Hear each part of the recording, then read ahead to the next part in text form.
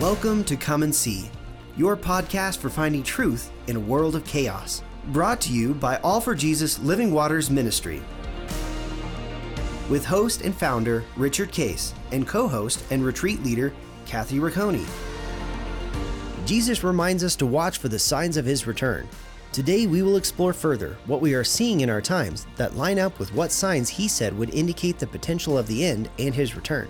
We will also discuss the practical meaning of this as we watch and as a remnant prepare as he so leads. And now your host, Richard Case.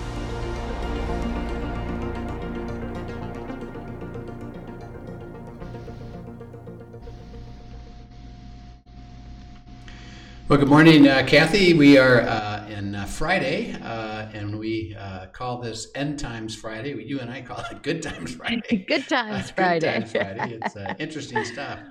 It really is. It's fun to dive into all this. Yeah. There's been some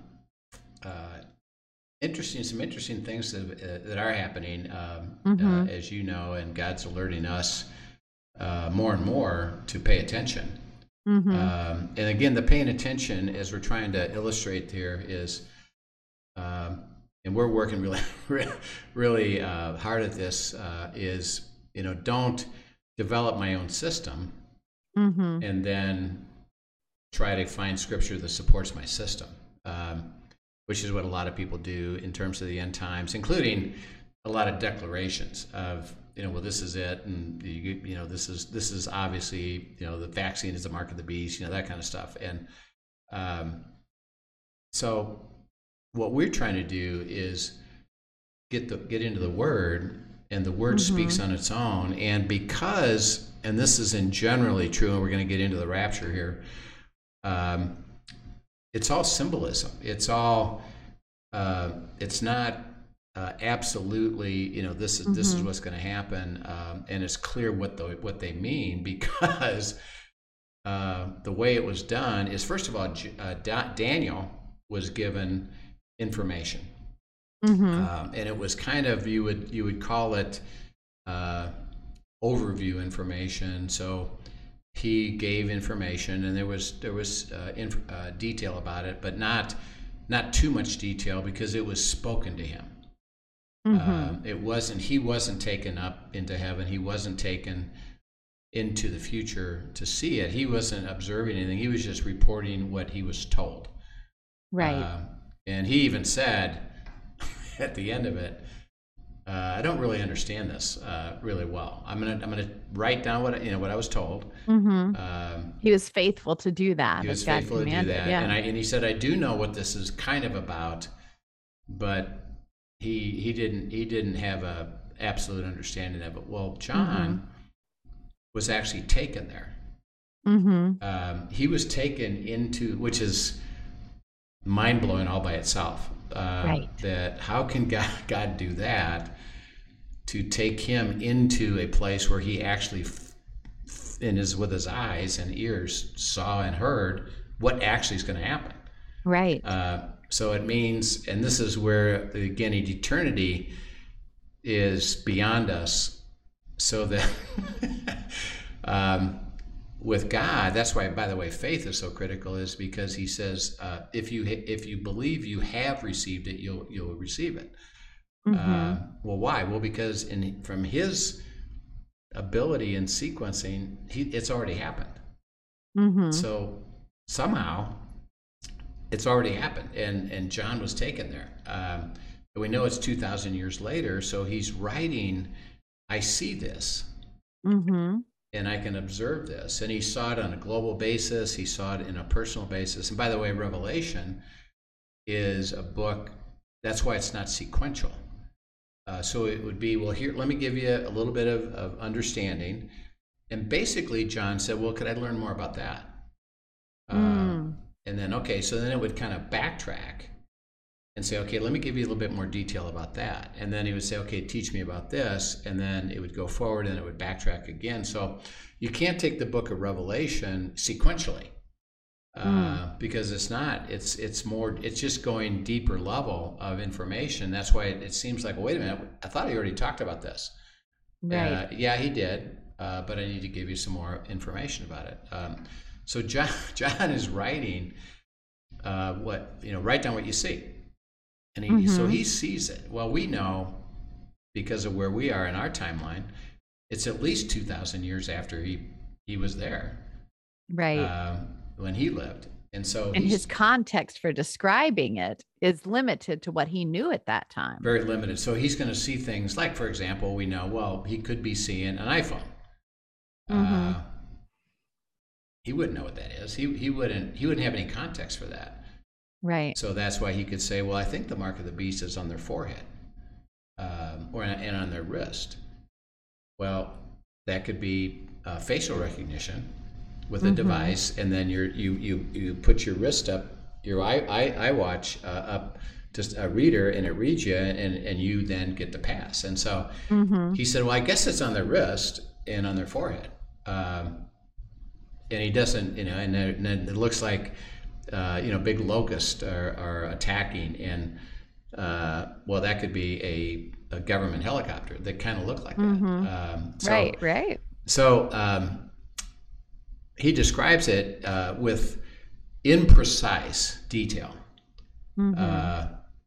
He doesn't understand what they are, so he's trying to explain it in his timeline. And as we look at Scripture specifically at about the end, one understanding is it's not precise. And it's not precise purposely, so that we don't look at something, and first of all, there'd be two sides of that. One, well, since it's precise and that doesn't fit anything I'm looking at, and so what? Why bother? Right. And that's what a lot of people actually still do. The other part is that, that appears to look like this, so it must be now. And we'd better. And he says, it's important, pay attention. Everybody from history are supposed to be alert. Right. But let me show you the truth, and watch the signs. And you even phrased it well, is when it happens. And he describes it as birth pangs. Right. Birth pangs get more intense and more frequent. More frequent, yes. As they're getting closer. So because of the birth pangs, and watch, eventually it's going to get closer. I mean, it will happen. Yes, it really is going to happen. So the question is always, which he wants us to understand: are we in that time? And if we are, let me guide you and show you, truth. And underlying in the midst of that, even as we're asking that question, are we in that time?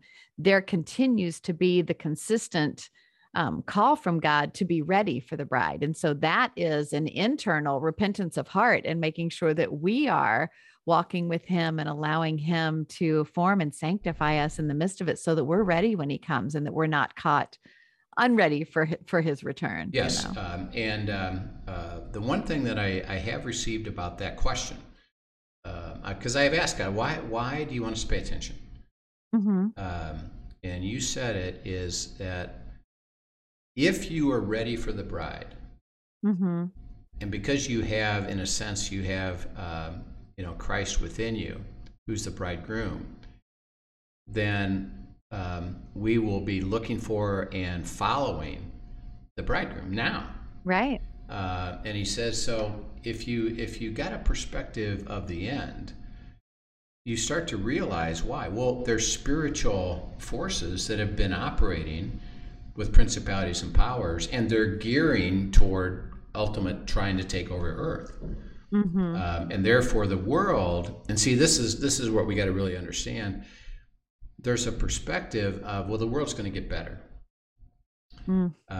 because God is good and God can make the world better. So, and we've, in our lifetime here in America, we've experienced what we would consider to be some of the better. Right. Economic gain. A lot of favor, for sure. And of course, God can do that. And actually, there's even a prayer and a movement of, well, let's restore America back to what would be good, and isn't that possible?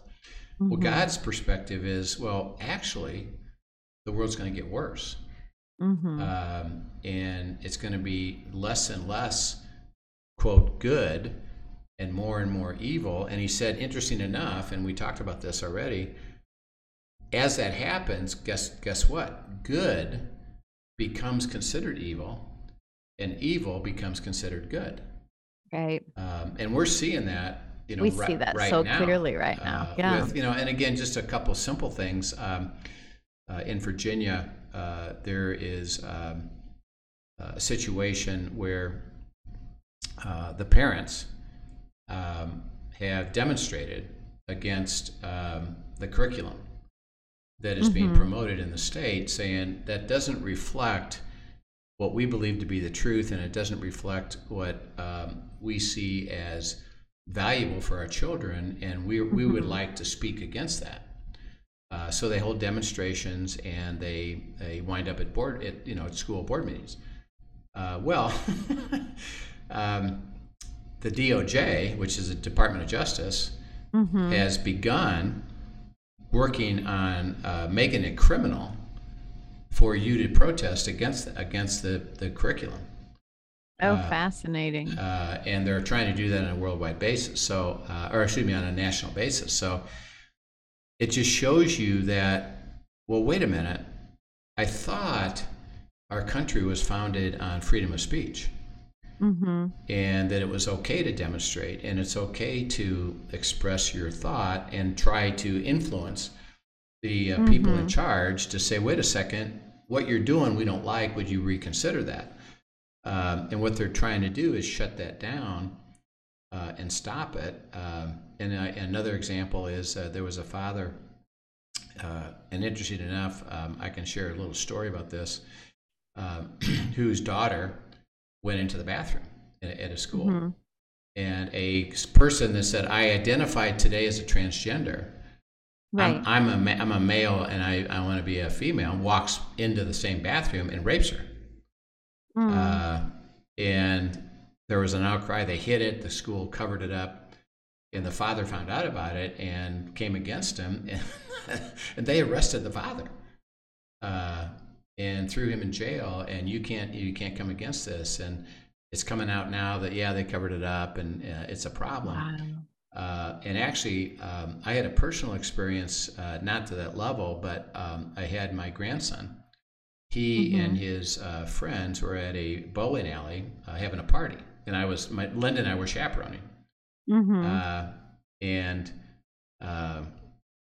They was boys, both boys and girls. He was in middle school, and so we're getting ready to leave, and a dad comes to pick up his daughter. So we're standing there, and his daughter comes up and says, "Hey, Dad, I gotta go to the bathroom." So she does.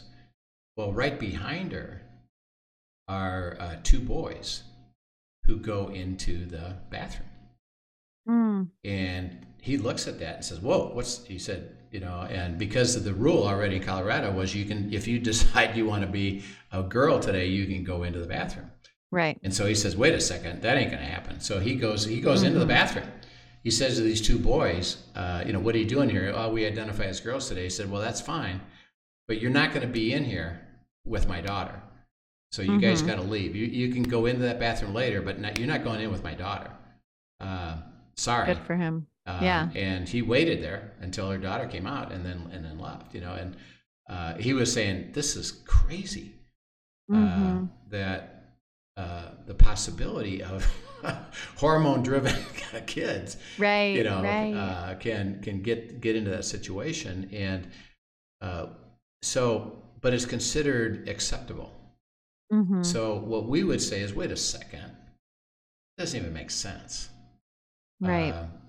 So good is becoming evil, evil is becoming good, and that's going to be true for sure. See, it is going to happen, and we happen to be seeing it right now. So that God's perspective is, I believe, that instead of, and a lot of people are going toward, well, God, change it, and bring it back to what we think should be. And God says, I believe God's saying, no, it ain't going to happen. It's going to get worse and worse and worse. I would like you to go the other direction, children, and have a heart to follow me, now and realize that we could be in the end, but even if we're not, it's going to get more wicked. And in order for you to maneuver through life, for me to give you the covenant, you've got to follow me truly, and be a follower. I mean, that's what we're trying to illustrate is we're given the end times because there's beautiful truth about it all, and it's healthy to process it. Most importantly, we're trying to say, which is why we call our podcast "Come and See," learning truth finding truth in a world of chaos. The world's chaotic, and it's going to get more chaotic. So whether we're in the end or not, we believe now is the time to learn to abide. Now is the time to learn to discern God's will. Now is the time to really follow him, because we're going to become the remnant regardless of whether it's the end or not. And that's the import of what we're saying is, don't go to, hey, God, would you change everything back? Rather, what do you have to say about this, and help me understand the truth? Let me walk with you into what you would have me live, so that I don't lose the essence of good. I don't lose the truth of walking with you and the joy of walking with you. And there's another interesting side to that, even as you say that I think of, especially when I think of like the school board meetings that I have seen and heard about around here and that sort of thing, is in that abiding, it's also asking God to really give us his heart, that we would reflect him. You've taught in so many different things about how we are the visible expression of the invisible God. And honestly, a lot of believers are stepping into situations now, rightfully upset that it's not aligning with God's word, and desiring to stand on truth, but doing it without the Father's heart. And we're actually feeding the fire against ourselves by doing that. When you think about, as we have represented, I have seen, seen things in meetings that I'm like, you're not wrong in what you're saying, but in the way you're saying it, the way you're handling this, you are completely neglecting the heart of God and how God would want to represent himself in standing on truth with perfect grace. And so we have to really watch our hearts as we navigate this as well, and not go to self and how we think it should be handled, but even in the handling of it, how do you want me to represent you well, God? Yeah. And that's really interesting, which we'll talk about today with the rapture, is like the vaccine, is that believers are actually attacking each other. Because you don't believe the way that I believe. And when we get to the rapture here, this is one of the main keys of, if you have a heart to follow God, you'll see, well, here's what it says, here's what it doesn't say. And since it's not absolute, why would I try to take something that's not absolute and say you have to follow that, or this is the way to go, as opposed to somebody else will say, well, I don't see that, and I don't see the same thing in Scripture. And we should be able to say, that's okay. Why? Well, because it's not absolute. So we can there live together with those not absolutes, and there's cases for different things. And if we have a heart to follow God, it's really the way we walk, which is in righteousness, peace, and joy. You're not having wrath toward other people. You can be angry, and you can be frustrated and say, this isn't right. And Father, what do you got to say about that? But then as you would express it, it's always with honor, respect, and absolutely. An appreciation for people, because that's so God's creation. Okay, well, let's talk. We talked last time about the harlot. We set up the characters. I don't know if you remember. We set up the characters of, we've got the tribulation. There's the beast that sets up the one world government. It is called 10 horns, and we think that's 10 structural things. Interesting enough, it's described as, and this is why I'm leaning more toward the 10 units of something, that when it talks about even going down to 2, it still refers to the beast as having 10 horns. But the leadership is transferred. So I still see there's some structure. I think it's some kind of a corporate international structure with 10 leaders over these structures, which could be a corporate kind of environment or some other way. Then there's the harlot that created the beast. And that is the group that is called the Cabal. They're possibly at work today, maneuvering to try to get the one world government. And we do know this for a fact. There are groups in the world that have a purpose of one world government. Right. And that's very out loud. I mean, you can find that in their mission statement online, in meetings that they're doing, all kinds of things. So that's expressed. And then there's globalism that is going on around the world right now. Is everybody is talking about a global reset, the global approach. Isn't it better to be global than it is to be independent?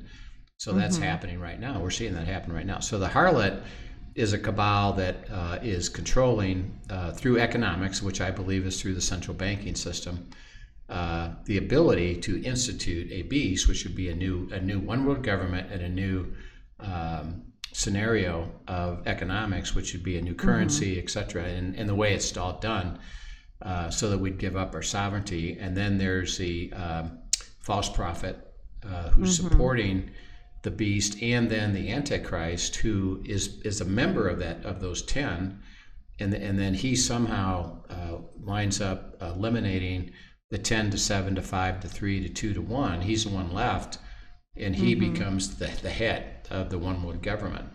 And then guess what? It says Satan is actually his source of power. Right.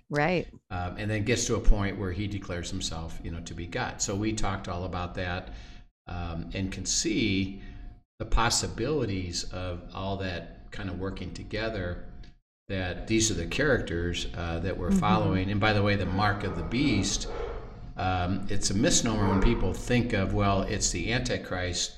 It's not the Antichrist. It's the mark of the beast. It's the mark of the system. To identify, which would be something similar to what we've seen, like for example in New York City right now, and there's lots of protesting against this, but you can't go into a restaurant, a show, even the store without a vaccine.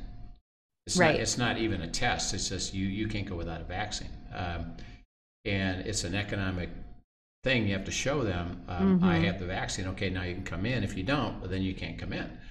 Another interesting one. This isn't limited on that, but you can see the technology. I know you shared about being in the Dallas airport and going into the Amazon store, swiping your card and just coming right through. We were at the Pats game again this last weekend. Great day for it, by the way. But we were at the Pats game, and there was this grab and go stand. This is the first one of these that I have seen and been through, but same thing. It actually was food vending that was roped off, and you swiped your card to go in. You just grabbed everything, and then you went through the turnstile to go out. Didn't check anything, didn't sign anything, didn't pay. It was just somehow read from your card when you went in to your card when you went out, and shows up on your bill. So interesting to see that sort of technology. So you did. It was at the stadium. You did pay, right? we did pay, but it's got to show up on its own. Literally, you put your card in to go through the turnstile, picked up everything you wanted, and then you simply went out. You didn't press any other buttons or anything. You went out the next turnstile. It's truly remarkable, because there's no teller that is scanning anything. Right. Whatever you got on you, it automatically scans it and charges your credit card. It's fascinating, right? So the technology is there for some sort of mark, for sure. It's there. It's not, So it would be a illustration of how it would work. The mark of the beast will be some kind of identifier that you've signed up and said, I support the system. And of course, God says the remnant, because it's the mark of the beast, don't do it. Right. But it's the mark of the beast, not the mark of the Antichrist. So the Antichrist is through the first 3.5 years is operating. He's there. He's part of it. The beast is functioning, and then there's 10 heads of these 10 units, and it goes from 10 to 7 to 5 to 3 to 2 to 1. And now the Antichrist, who is, by the way, a worshiper of Satan, and by the way, completely deceptive, so that you would think a worshiper of Satan, which is dark, would be known. Well, you're worshiping Satan, and no, it's the opposite. is he appears extremely benevolent. He extremely beneficial, beautiful, charismatic, helpful. Looks like everybody supports him. Well, he winds up in this called the abomination of desolation. So if you go to Daniel 9:27, Daniel speaks to it, and then we'll look at Christ also speaks to it. Daniel 9:27. And he shall make a strong covenant with many for 1 week, and for half of the week he shall put an end to sacrifice and offering. And on the wing of abominations shall come one who makes desolate until the decreed end is poured out on the desolator. Okay. So it's called the abomination of desolation, where he basically says, I am God, and everything that you have believed in and functioned with has to end. He's talking, first of all, about the sacrifices, and then ultimately it'll be about Christianity. And so he writes this, 400 and something BC. Well, in 173 BC, Antiochus Epiphanes, who's now the leader emperor of Greece. Okay. And Greece has conquered the world, including Israel. And they were at the time prior to the 173 with Antiochus, it would be, I guess you'd call it a benevolent dictator. It would be, you got to do everything we say. If you don't, we're going to come against you. We're going to let you have freedom within that, and you could still worship as Jews, et cetera, et cetera. Well, Antiochus comes, and he literally goes to the temple in Jerusalem, and he goes into the Holy of Holies and rips it apart, takes everything out, and he stands there and says, I am God. Everybody in the known world now has to worship me. And it's referred to as the abomination of desolation. And it was an example of that's what happens. Okay, so Daniel saw that, and that occurred, and then Christ speaks about it. And if you go to Matthew 24, read verses 15 to 22. Now, this is obviously Christ is, about 200 years later, after this occurred. Well, he speaks about this and attributes it to the end. So go ahead and read that. Matthew 24, 15 to 22. So when you see the abomination of desolation spoken of by the prophet Daniel standing in the holy place, let the reader understand. Then let those who are in Judea flee to the mountains. Let the one who is on the housetop not go down to take what is in his house, and let the one who is in the field not turn back to take his cloak. For alas, for women who are pregnant and for those who are nursing infants in those days, pray that your flight may not be in the winter or on a Sabbath. For then there will be a great tribulation, such as has not been from the beginning of the world until now, no, and never will be. And if those days had not been cut short, no human being would be saved. But for the sake of the elect, those days will be cut short. Yeah. So, by the way, and we'll get into this, he says, but that is where the whole thought of the rapture comes in, is that, well, the days are cut short for the elect. Ultimately, it's going to be cut short for everybody because Christ is going to return. Right. But the elect is going to even be cut shorter. And the rapture, what's called the rapture, which we'll get into, will occur. But Jesus states, as Daniel spoke about the abomination of desolation, it's going to happen again in the end.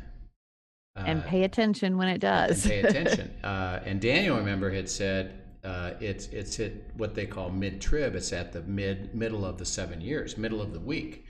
That's when that occurs. And so Jesus is reiterating that, saying, yes, it's true.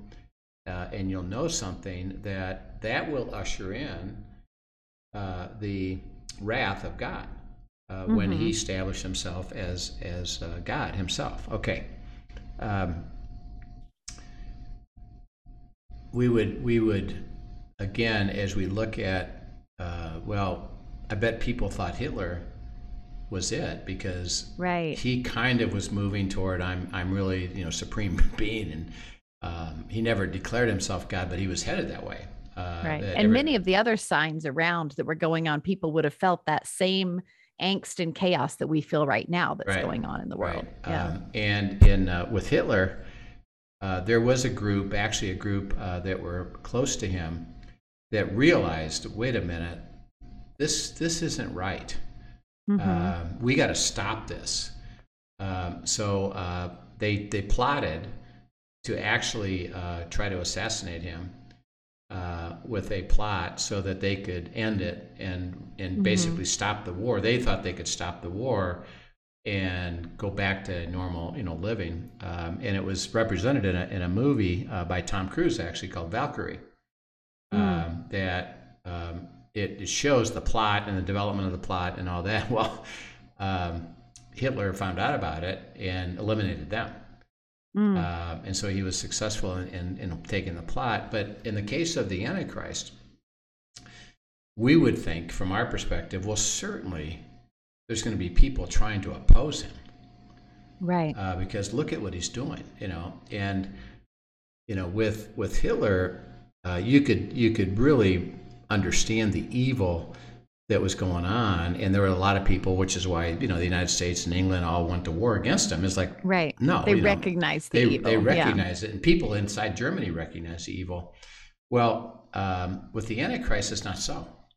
They all see him as good and benevolent and beautiful, and so he doesn't have people around him throughout the world that say, I don't think what you're doing is right. They actually support it as being right. So when he steps up and says, I'm God, the world says, yes, willingly and joyfully. By the way, the only ones that don't is Israel and the remnant of Christians that are left in the world, because we haven't taken the mark of the beast. We see it for what it is, which is the deception that everybody else has accepted. It's a minority that doesn't. Right. And Israel, you said, also does not accept that.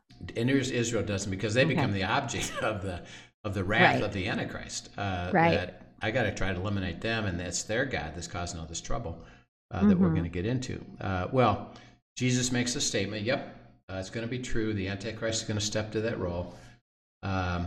He says, unless the days were shortened for the elect, they would be suffering too. Well, that implies, these verses that we're going to get to about what's called the rapture. And the rapture, let me define it first of all, is you and I are living. If there were to be a rapture, we would all of a sudden, we'd be here on the podcast and we'd be gone.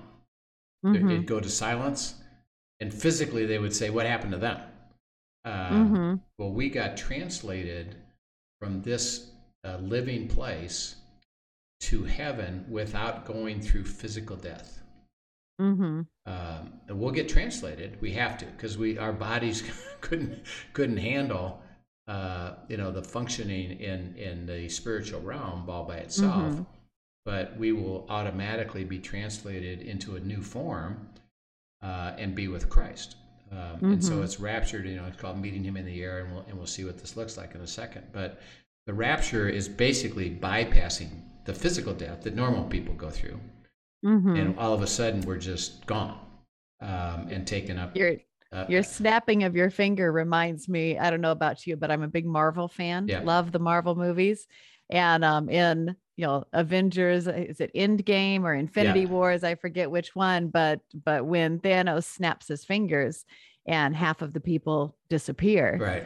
And it's that picture. And it's interesting. And, side note, I think a lot of times there are things within Hollywood that help to desensitize us to things that will come. Right. So a little bit of a Marvel desensitization there to the rapture, but that's a picture for anybody who has seen it. That's a picture of what the rapture would be in a lot of ways. Right. And so there's going to be a rapture. That's pretty clear in Scripture, where human beings who are believers, and we'll see who that is translated into a spiritual place with Christ. So we leave the physical earth and we're with him. Now, in the millennium, which we'll get to, we actually come back, and we're coexisting with the humans that are here. So we have our new spiritual bodies, and it'll look like what Christ had after his resurrection. What did he do? Ate, drank, talked to people, was physical. Here, you can touch my holes, etc. Yeah. I'm looking forward to hearing you teach on that part, because I don't know about other people, but I feel like my knowledge actually from growing up and studying this went as far as the rapture, and then that was the end of the knowledge. Yeah. and that was the end of the Frank Peretti books. That was there was a lot then that my knowledge base stopped. And so really, until I started learning this under you and going further into the scriptures on it, I didn't really realize there was more beyond just being in heaven at that point. I didn't understand the millennium. So I'm really looking forward to you unpacking that, because I think a lot of people have missed that teaching. Yes, that's going to be a fun thing to express. And then, so there's a rapture, and then there's basically three approaches to rapture. Terms, and this is when. It's called pre-trib. So it happens right before the beast sets up the one world government, and starts the tribulation process, 7 years. So it would be pre-7 years, and he said all the believers are taken away. Now it's just left with Israel and the world and the people of the world, and we're gone. So that's called pre-trib. The second one is called mid-trib. Is that when the abomination of desolation occurs, and which is the halfway point, which in is the a halfway in mid-trib, that institutes God's wrath. And so two things. One is, well, except that the days be cut short for the elect, they would have to suffer that. Well, it's implied, well, maybe that's when that happens, that we're raptured at mid-trib. We go through the struggle of the first 3.5 years, because we don't take the mark of the beast. And we'll talk a little bit about that, and then we're raptured out, and that brings God's wrath. And we do know one thing. When God's wrath comes, it will not be against those that have followed him by definition. So either we're raptured or we're protected in some way. And the example we have is Moses.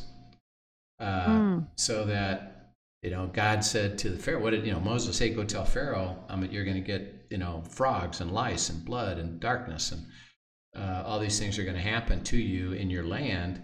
And of course, Pharaoh said no. Well, they came. It's called the plagues, 10 plagues. Well, guess who was there? The Jews. Right. They were right in the middle of it. So they're right there. But, okay, what happened? Well, interesting enough, yes, it happened physically in that land. They were in that land. It physically happened in that land. But God protected them completely, never impacted them. Right. Why? Because God, my wrath has come, but I'm not taking out against you because you're my follower. So we're protected. So it's possible that we could still be here. We do know one thing, that mid-trib, there's a case for mid-trib because, well, we're gone because God doesn't take his wrath. And then there's a case for what's called post-trib. And that is that we lived through the entire 7 years. And we're protected, when God's wrath comes. But at the very end, we are raptured to meet Christ in the air, and then we come right back down for the millennium as he conquers his final victory over the enemy. That's when Satan, by the way, the Antichrist is gone and the false prophet is gone. The harlot's already been gone because the beast consumed that. Got rid of him. Got rid of that. And the harlot sets up the beast, and the beast gets rid of the harlot. The only one that's left, interesting enough, is Satan, and he's locked up for during the 1,000 years. So, and we'll talk about all the implications of that. By the way, interesting enough, to the nation of Israel, who is physically human beings, made it through that. They're not raptured. They stay. And what does God say? Be fruitful and multiply. But they're still humans. But guess what? They still got a sin nature. So it's not Garden of Eden. It's a little bit not the world, because Satan's not there. Right. But and this is the millennium you're talking about. It'll be an interesting thing. So the rapture discussion is, and there's a case for it, is that we're caught up in the air at the end, and then we come back through it. So, and here's the impact of all this. Yes, they're all valid potential looks. There's nowhere in Scripture where it states it's absolutely this. You can look at it, you can say, okay, that seems to be that. Christ didn't give us an absolute, and he could have said it. You will be taken up here. Or Paul could have said it. You will be taken up here. Okay, now it's absolute. Great, we know it. Well, he didn't do that. There's all three can be easily, you know what? I see it. Okay, now here's what we're going to go through it and help you understand it. But the way that I have looked at it and express it is, since it's not absolute, I myself don't have the privilege of making it absolute. Right. So I don't try to persuade anybody that, it's pre-trib or it's mid-trib or it's post-trib and you got to. It says, they're all three available. Could be any of them. We'll know when it happens. Right. And I'd be careful as you pinpoint one of them, which, by the way, think about it, the preference would be what? Pre-trib. Pre-trib, yeah. Hey, I don't have to worry about it. I don't have to worry about any of this stuff. And I'm saying be careful about that, so that because it's not absolute, and it may not be pre-trib, then don't dismiss what could be next that we have to get ready for. Right. So that's the impact of it. Okay, so let's start with pre-trib.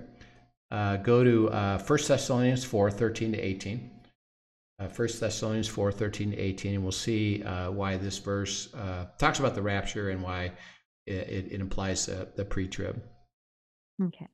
But we do not want you to be uninformed, brothers, about those who are asleep, that you may not grieve as others do, who have no hope. For since we believe that Jesus died and rose again, even so, through Jesus, God will bring with him those who have fallen asleep. For this we declare to you, by a word from the Lord, that we who are alive, who are left until the coming of the Lord, will not precede those who have fallen asleep. For the Lord himself will descend from heaven with a cry of command, with the voice of an archangel and the sound of the trumpet of God. And the dead in Christ will rise first. Then we who are alive, who are left, will be caught up together with them in the clouds to meet the Lord in the air. So we will always be with the Lord. Therefore, encourage one another with these words. Yeah. So he says, those that are living, what's going to happen to them? They'll be taken up to be with the Lord. They'll be taken up. So that as you attach that then to what Jesus said is, unless the days were shortened for the elect, they'll have to go through the suffering, and it implies that, then we're not here for any suffering at all. We're not struggling with the tribulation. We're not struggling with the beast. We're not struggling with the Antichrist, because we're raptured. It says we're going to be raptured. It will be taken up in the air, and we'll be with him. But there's a thought, because of what Christ said, we attach these two things together and say, that means we're gone completely before the tribulation starts. And that's why it's called, pre-trib. And then Paul says, hey, we're going to be caught up in the air. We'll see some of these other verses that they try to make some case for pre-trib, but as you look at them, they're really more different. So there's one thought here. We're raptured as pre-trib, before the tribulation, and we don't have to worry about any of it. Okay, let's go to mid-trib, and go to 2 Thessalonians 2, 1 to 7. All right. Now, concerning the coming of our Lord Jesus Christ and our being gathered together to him, we ask you, brothers, not to be quickly shaken in mind or alarmed either by a spirit or a spoken word or a letter seeming to be from us, to the effect that the day of the Lord has come.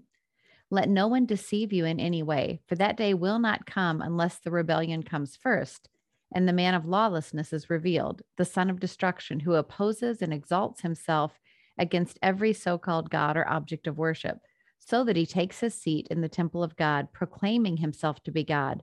Do you not remember that when I was still with you, I told you these things?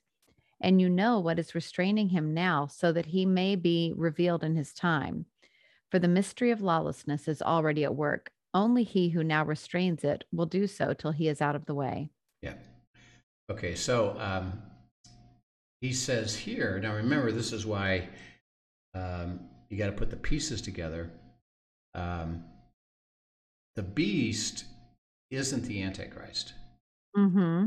The tribulation is set up as the system, the beast. Mm-hmm. And then during the first 3.5 years is when the Antichrist is revealed. Right. Because he's part of the 10, and it's really clear in Scripture. It goes from 10 to 7 to 5 to 3 to 2 to 1. And then it says here that he sits in the temple and says, I'm God. Which that sounds exactly like the abomination of desolation that was described earlier. That's it. I mean, that's what Paul is referring to is the abomination of desolation. He is going to establish himself as God. And we know that that's mid-trib. He said at that moment, then what's restraining him is what? Is gone. Yeah. Well, that's the Holy Spirit in believers. So the explanation for that is, well, then those believers are raptured. Because that's the presence of the Holy Spirit in the midst of it all? Yes. And that there's still restraint so that he can't fully do everything he's trying to do. Because remember, and this is what we got to keep understanding about the whole end anyway. And by the way, the battle that we're in today, regardless if we're in the end, who's trying to win over the world? The enemy. Satan. With his demonic followers, fallen angels.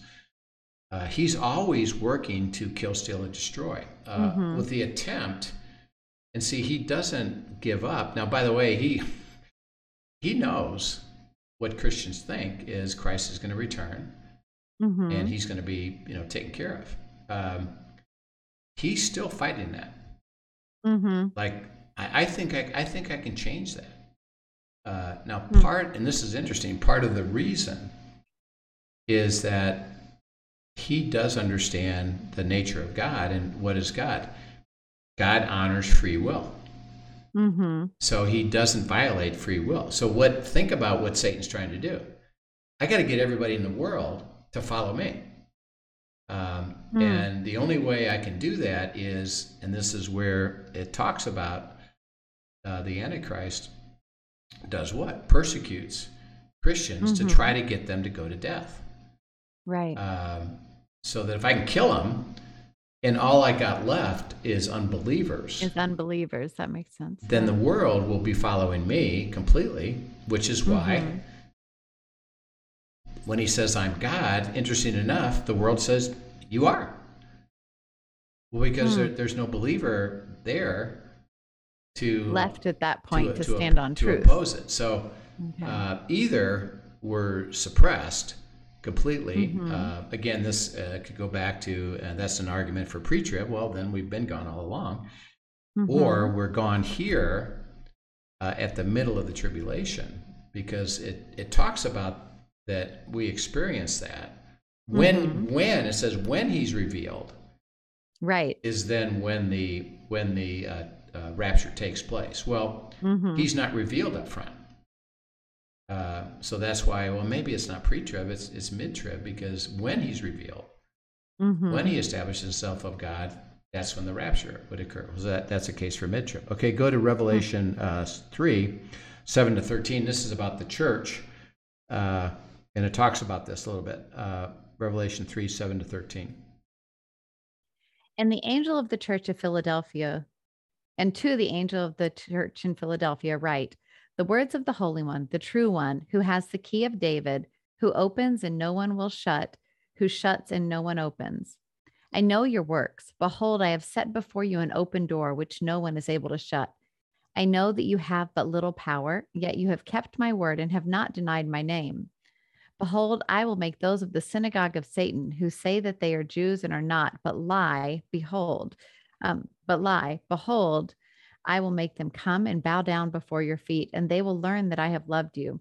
Because you kept my word about patient endurance, I will keep you from the hour of trial that is coming on the whole world, to try those who dwell on the earth. I am coming soon. Hold fast what you have, so that no one may seize your crown. The one who conquers, I will make him a pillar in the temple of my God. Never shall he go out of it, and I will write on him the name of my God and the name of the city of my God, the New Jerusalem, which comes down from my God out of heaven, and my own new name. He who has an ear, let him hear what the scripture has to say to the churches. Yeah. So he talks about, again, the Antichrist becomes in power. The synagogue of Satan, in other words, he now has taken over the role of religion on earth. And he says, I am God. He says, when that happens, then the wrath of God comes. And he says, I'm going to keep you from that trial that is coming against the world, so that at the end, when I make everything right, you already have never gone through that. I protected you from that. So this again is an indicator of, well, this is mid-trib. Yes, we go through the experience of the Antichrist, and as he establishes himself at that place of being the religious leader and God himself, God says, at that moment, I'm going to protect you then from what's coming next, which is God's wrath. Because the trial here, the word trial here is the same word that's used in James. Count it all joy, brothers, when you encounter many what? Oh, trials. Same word. For it's a test of your what? Faith. So he says the trial, as he's referring to here, is the trial that God says I'm bringing. I'm bringing against the earth because of the fact that it's being initiated by me. Why? I'm bringing my wrath against this Antichrist and Satan, who is claiming to be God. And he said, well, I protected you from that. So in other words, it appears, and again, it's possible that it means I'm literally protecting you, and you're here, but I'm protecting you, or I've removed you out of it. So, but it happens at mid-trib, not pre-trib. So we can see that these verses would say it looks like it happens at mid-trib. And it doesn't happen pre-trib, it happens mid-trib. So we've gone through two. We're at the end of our time here, but we've already gone through two, pre-trib rapture and then mid-trib rapture. And you can see that the verses can be kind of swayed either way. Right. And again, it's not absolute. And we can't even for sure say, oh, well, you can read that verse. It looks like mid-trib. It's got to be mid-trib. Right. No. These verses are a little bit kinda and not yet. It's, yeah, he gave some indication, but you can't pinpoint it's absolutely that. So as you're looking at this, be careful. We're urging everybody, be careful not to attribute something that you have claimed as absolute that may not be. And you can just look at these verses, and it should open up your mind to say, well, you know what? Right. It's possible. I can see that. That's possible. Maybe I shouldn't be so sure about my position, or what my church has said is their position is. And we'll talk about this later, but just a statement as we close here. Pre-trib thought wasn't even introduced into the history of the church until the 1890s. Oh, really? So when they read scripture, they never got pre-trib for 2,000 years, 1,800, 1,900 years. And it wasn't until the very end of the 1800s that they brought in the idea of pre-trib.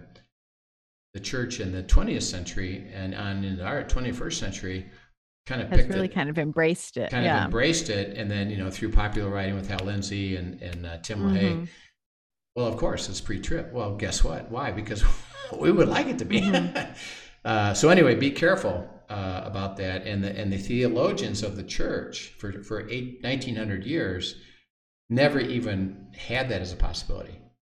They never thought that, because they said the scriptures don't support that. So be careful. I'm not saying it's not. I'm just saying be careful that you are saying it's absolute. We'll finish this discussion of the rapture next time about post-trib, and then we'll look at what happens next, which is really fascinating. So you can see we kind of get excited about this. Yeah, it really is. This is great discussion and great insight that you're offering us all, Rich. I appreciate the hours that you have spent on this and just your willingness to teach us all. Yeah, it's fun. So we'll pick it up next week, and we'll come back and see what happens next. But we're excited about it. We're starting our new series actually Monday, which is on overcoming worry, anxiety, and fear. So it's going to be which kind of relates to the end times, which is I can see that. So we're going to start a whole new series on that. So join us next Monday, and we'll be excited about that. So Kathy, have a great weekend, and we'll see you soon. Thank you. You too. Thanks for joining us, everyone. Have a great weekend. Yep. Thank you for joining us for today's episode of Come and See, your podcast for truth in a world of chaos. Brought to you by All for Jesus Living Waters Ministry. Send us your questions and comments, and tune in tomorrow for more answers to your personal questions about living life in God's truth. Remember, God's will is best and none better. His truth brings peace in this world of chaos.